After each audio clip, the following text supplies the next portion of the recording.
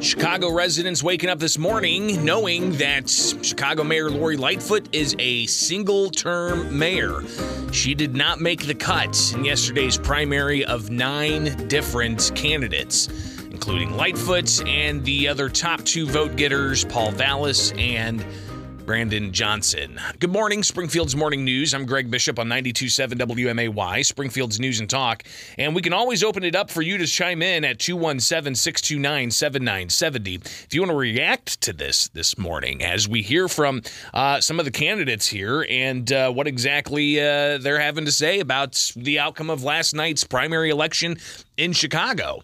Now, this means that the election is still going to be April 4th for that runoff. And state law has a primary and runoff process for municipal elections because municipal elections typically are nonpartisan. For instance, here in Springfield, we've got a mayoral election coming up in April.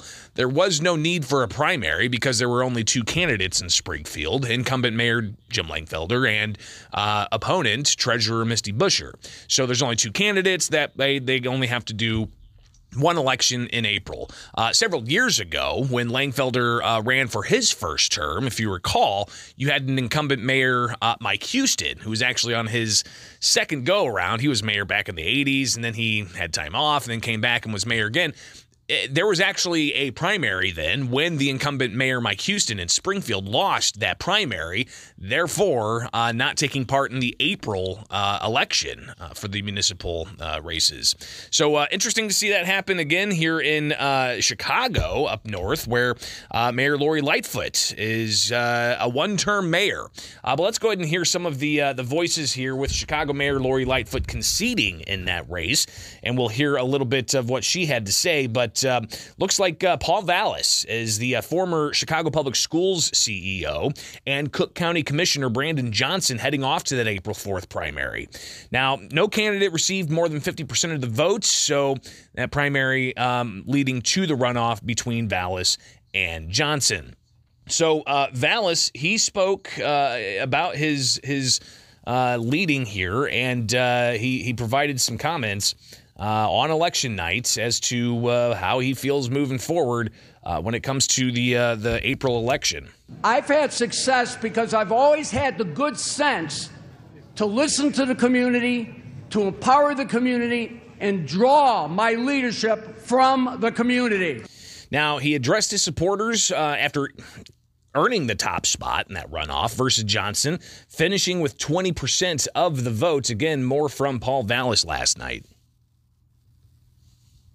Public safety is the fundamental right of every American. It is a civil right, and it is the principal responsibility of government. And we will have a safe Chicago. So a lot of the issues dealt with, of course, crime, education, the COVID mandate stuff that Mayor Lori Lightfoot imposed, all of these things just compounding on each other and leading to her not placing in the top 2 for that runoff, essentially becoming a single-term mayor. So here's a little bit of what Lori Lightfoot had to say last night in conceding the race and recognizing she's going to be a single-term mayor. Here's Mayor Lori Lightfoot last night. Let me just do this. So thank you and thank everyone so much. I feel a lot of love in this room as I've felt every step of the way on this journey. I've called Brandon Johnson and Paul Vallas to congratulate them on their victories in advancing to the runoffs.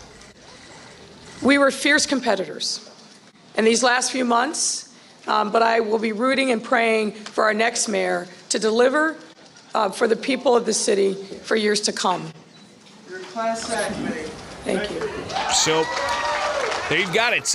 Lori Lightfoot conceding last night in the mayoral primary for the city of Chicago, a one-term mayor, and we'll see ultimately what happens between Brandon Johnson, again, a Cook County Commissioner, and Paul Vallas, the former CEO of the Chicago Public Schools. And we've got just a little over a month before the municipal runoff in Chicago, but we've also got municipal elections across the state, including right here in Springfield, and we'll be watching that closely as well. So plenty to get to when it comes to elections, and we thought we were done with elections in November. Not the case. All right, so yeah, check it out. Some people on the chat via YouTube, Democrat or Democrat or Democrat or Democrat. It baffles my mind how people keep voting the same party, hoping for a better outcome. And some other comments as well. You can always chime in either on the YouTube stream or on Facebook or on Twitter. Just search Bishop on Air and we'll get to your comments there. Or the best way to do it is call in live and local at 217-629-7970. That's the phone number here on WMAY. All right, plenty more to